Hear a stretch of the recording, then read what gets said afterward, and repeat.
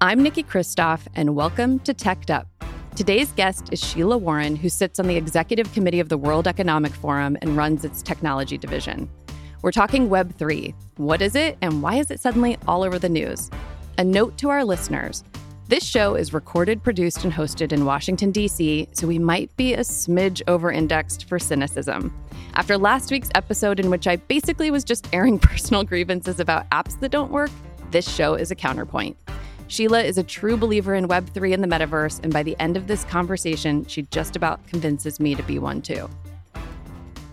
Sheila Warren, thank you for coming on the podcast. I'm so grateful to have you. You have 3 kids, a huge job, and you're in San Francisco where it is unconscionably early to come on someone's podcast. Thank you for being here. Thanks for having me, Nikki. It's a pleasure. So I'm excited to have you because we have had a series of, I would say, skeptics on certain technologies, including the metaverse. And you are an enthusiast for this space. And part of your job is getting people to understand the real potential of blockchain and decentralized technology. And what I'd love to talk about today, I want to start with your perspective overall on this potential, but also get into some of the basic vocabulary around what is Web3. What does it have to do with the metaverse? We're in the middle of a hype cycle where in the last few weeks, it's all over the headlines and people don't get it. But let's start with your perspective in general on decentralized technology. Well, I think that the potential depends to a large extent on what you see as the current state. And so if you think that the tools we have today, the technology we have today, aren't necessarily serving people or as many people as they should, or aren't serving people in the ways that maybe they ought to, then I think you see more room for potential. If you don't feel some of these things as pain points or problems, then maybe you don't really care as much. And so I actually think what's really been interesting to me in the perch that I'm in here at the forum is I have a global perspective. And so I can kind of see across, like beyond the United States, but what's happening in other parts of the world. And I can tell you, there are real problems with how technology is deployed, with how money functions, with how the banking system works, right? Like in different parts of the world. And in those places, we're definitely seeing more uptake, more enthusiasm, more adoption of some of these innovations. One of the things I want to ask you about is this concept of what is Web3. But just to back up for 2 seconds and try to recap what you just said. So we basically live in a world. I'm an institutionalist, so this is a good conversation for us to have because I love an institution, but you're not wrong that the system is rigged in many ways. There are tremendous inequities in how people can access financial services, in the way that people have to give up data or privacy to get certain services. And so let's just do like a basic lay the groundwork. What the heck is Web3? What is Web3? Yeah. So yeah, maybe we'll start with, what is Web 2? Let's kind of start there. So Web 2 is that of the current world we're all familiar with, where we get out our mobile device or we get on our laptop or whatever, and we post a photo or we post a funny meme or we do something. We're doing that through a centralized platform. Okay. And so a lot of the conversation right now is, well, who gets access to those platforms? Who gets to say whatever they want to say? Who gets to censor or decide what is said? And the reality is it's not always you. It's not always the person who's posting, right? It's someone else. And really, it's a team of people, I would argue, really grossly underpaid, people, overworked people who are going through, and in some cases, computers, machine algorithms that are deciding what content is appropriate, what content is not. That's just one very concrete example to get their heads around.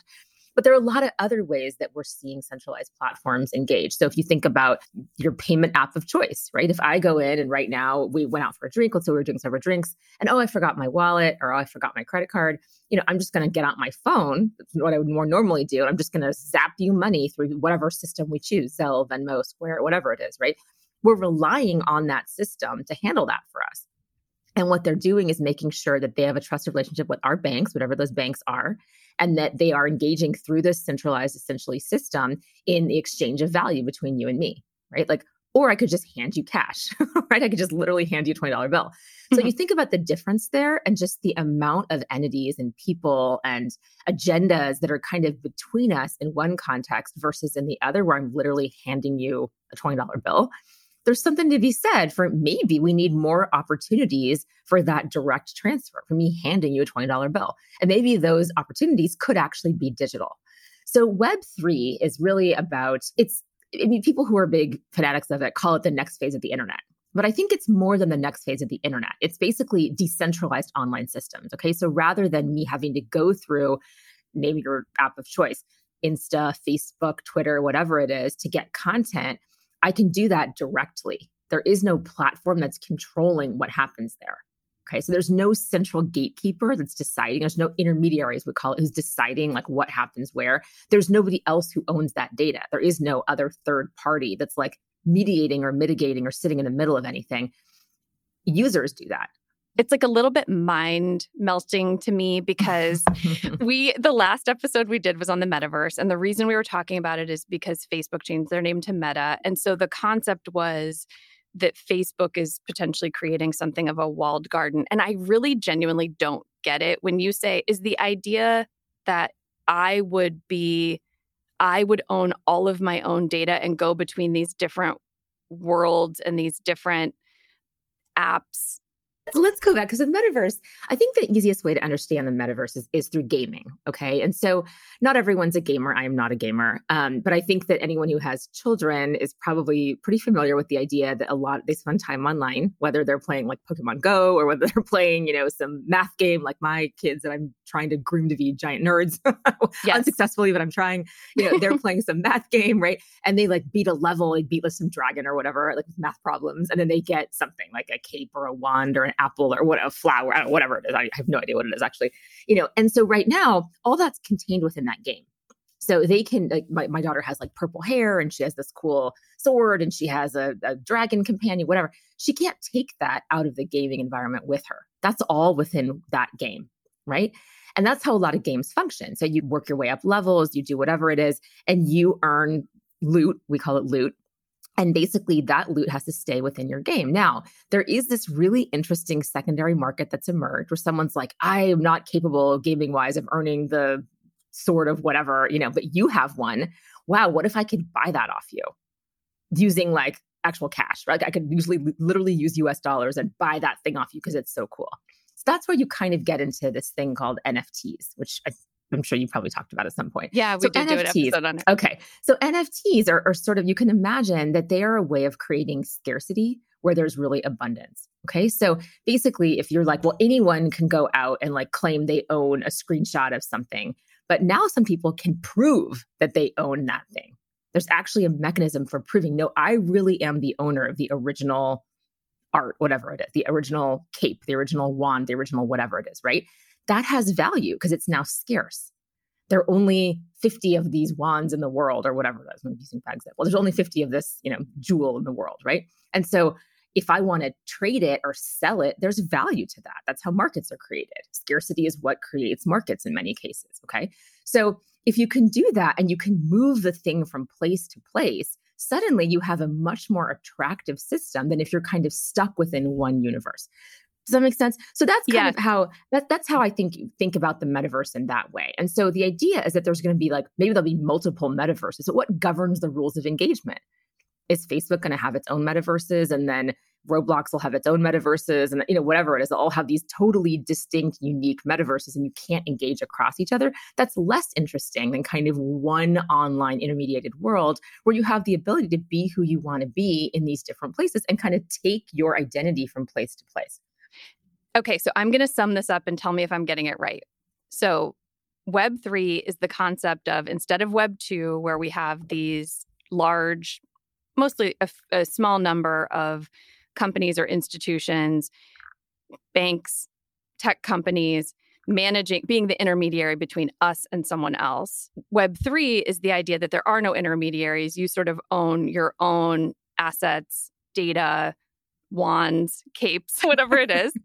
And you can take that between different worlds. You take your data, your metadata, your loot, and it's decentralized in the sense that you don't have to depend upon these intermediaries and you're not captive to their systems. You can go between them.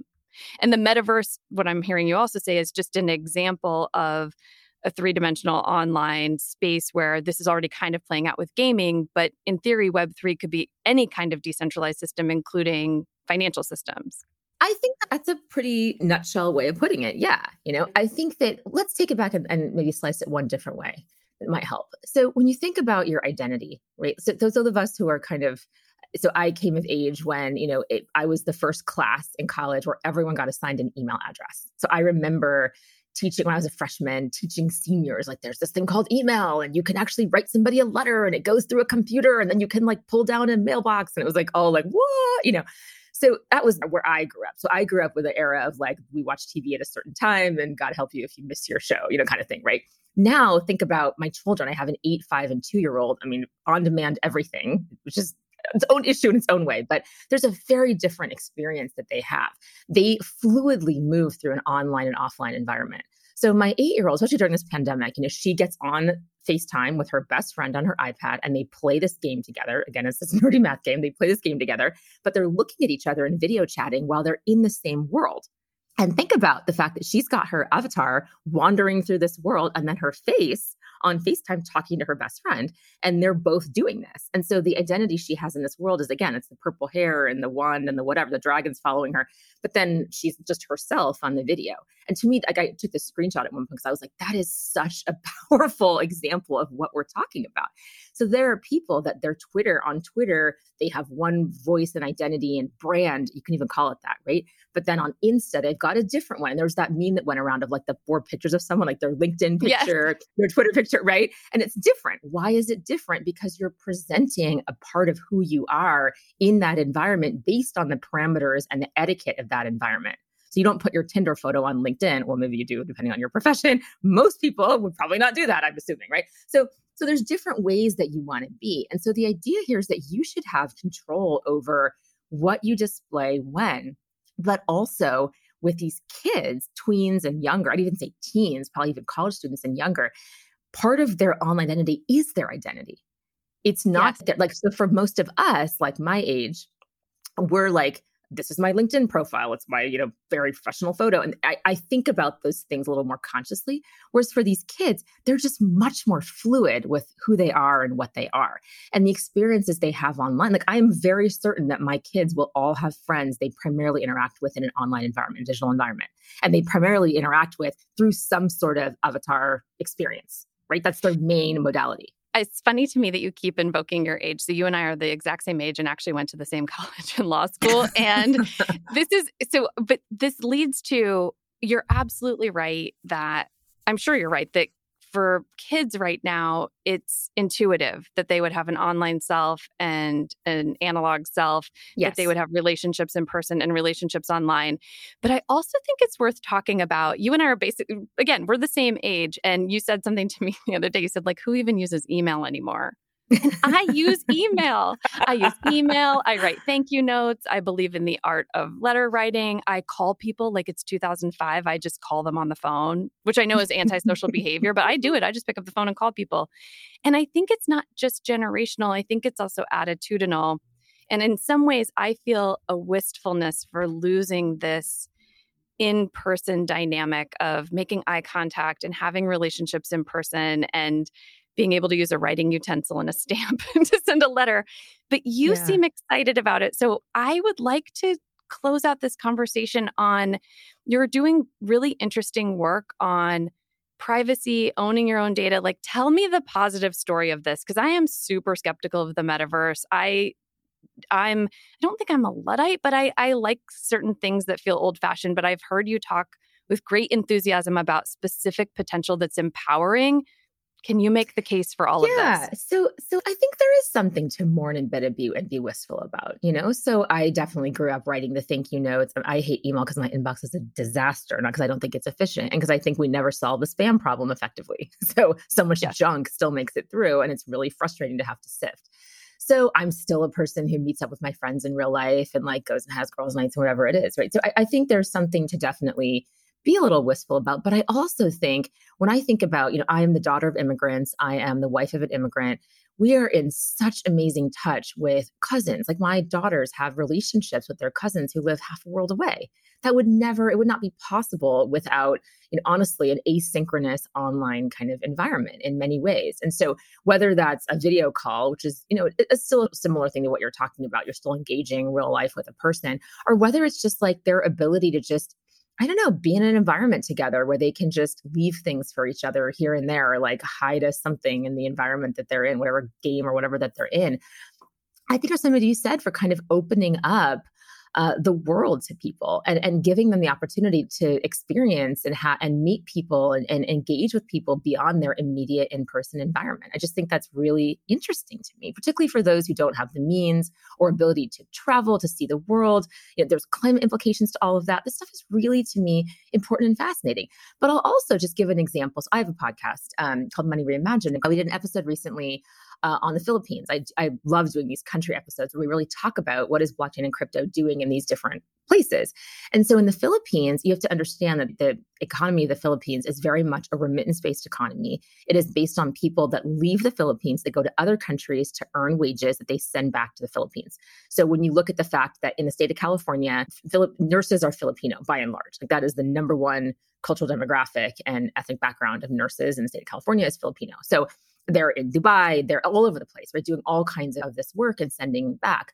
But there is this game called Axie Infinity, and it's created what's called a play to earn model. People actually are earning money, like real money that they can convert into actual money to go buy things with, right? Like to support their families through this game. And it's really fascinating to observe this phenomenon. It's blown up. Just think about what that's opening up for these economies. And so they had this concept that they're talking about of the emotional tax of leaving your country as an immigrant, moving somewhere far away for more opportunity. And strictly, you're doing that to earn money. These are not people who are moving for an expat experience and to have like a jaunty year abroad or gap year. Right. They're people who need to feed their families, and they need to do that by leaving everything they know.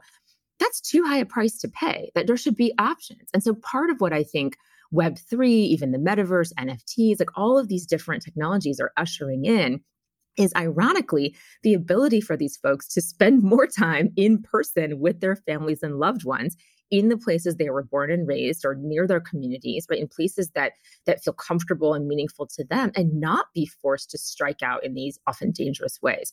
So I think when you think about diaspora communities, you think about what pushes people to leave a country for another country, more often than not, it's the lack of opportunity.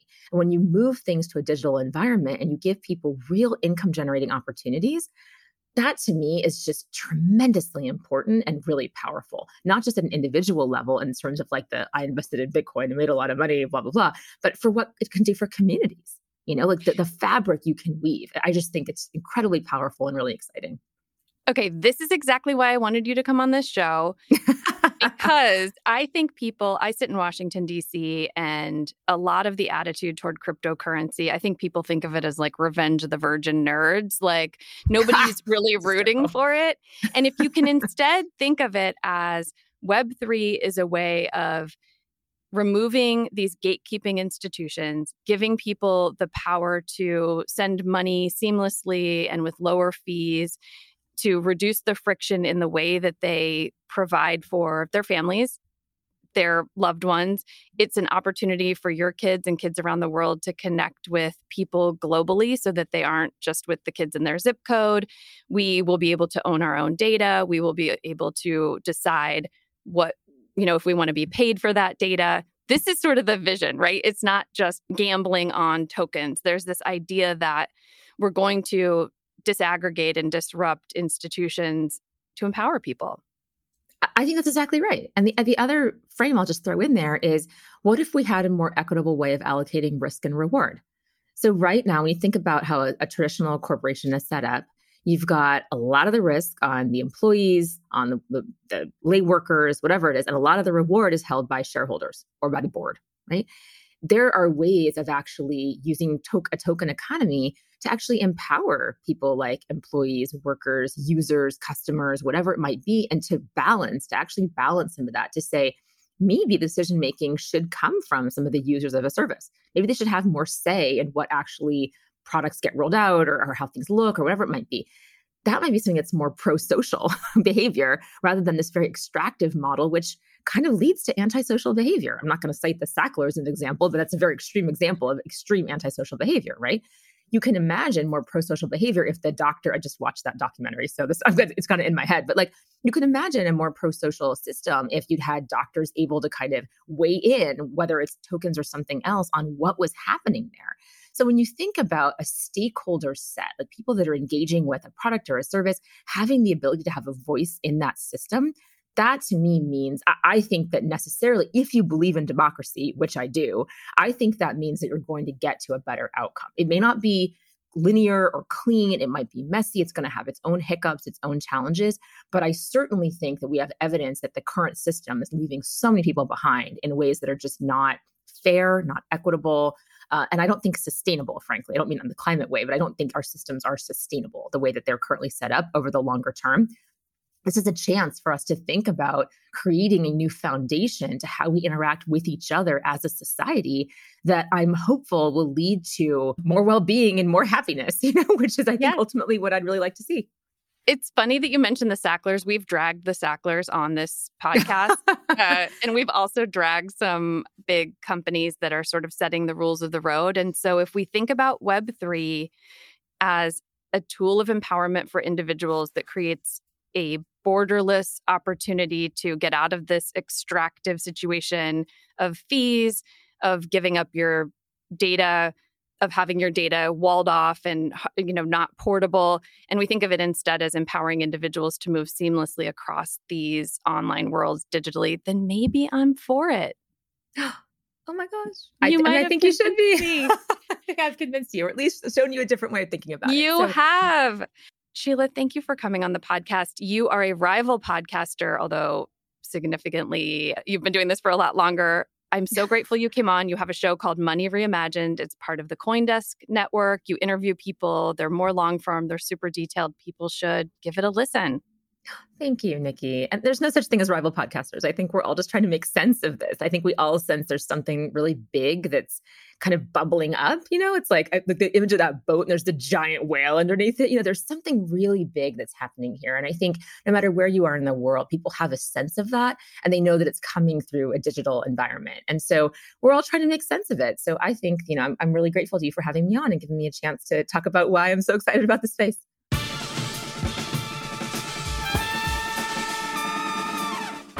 Next week, I'll be joined by Leo Reese to talk about international attitudes toward artificial intelligence and how these feelings will shape AI's evolution in the years to come. And as a bonus for our crypto fans, Leo tells me his story of buying a Damien Hirst NFT at the end of the episode. Be sure to follow Teched Up wherever you get your podcasts. New episodes come out every Thursday.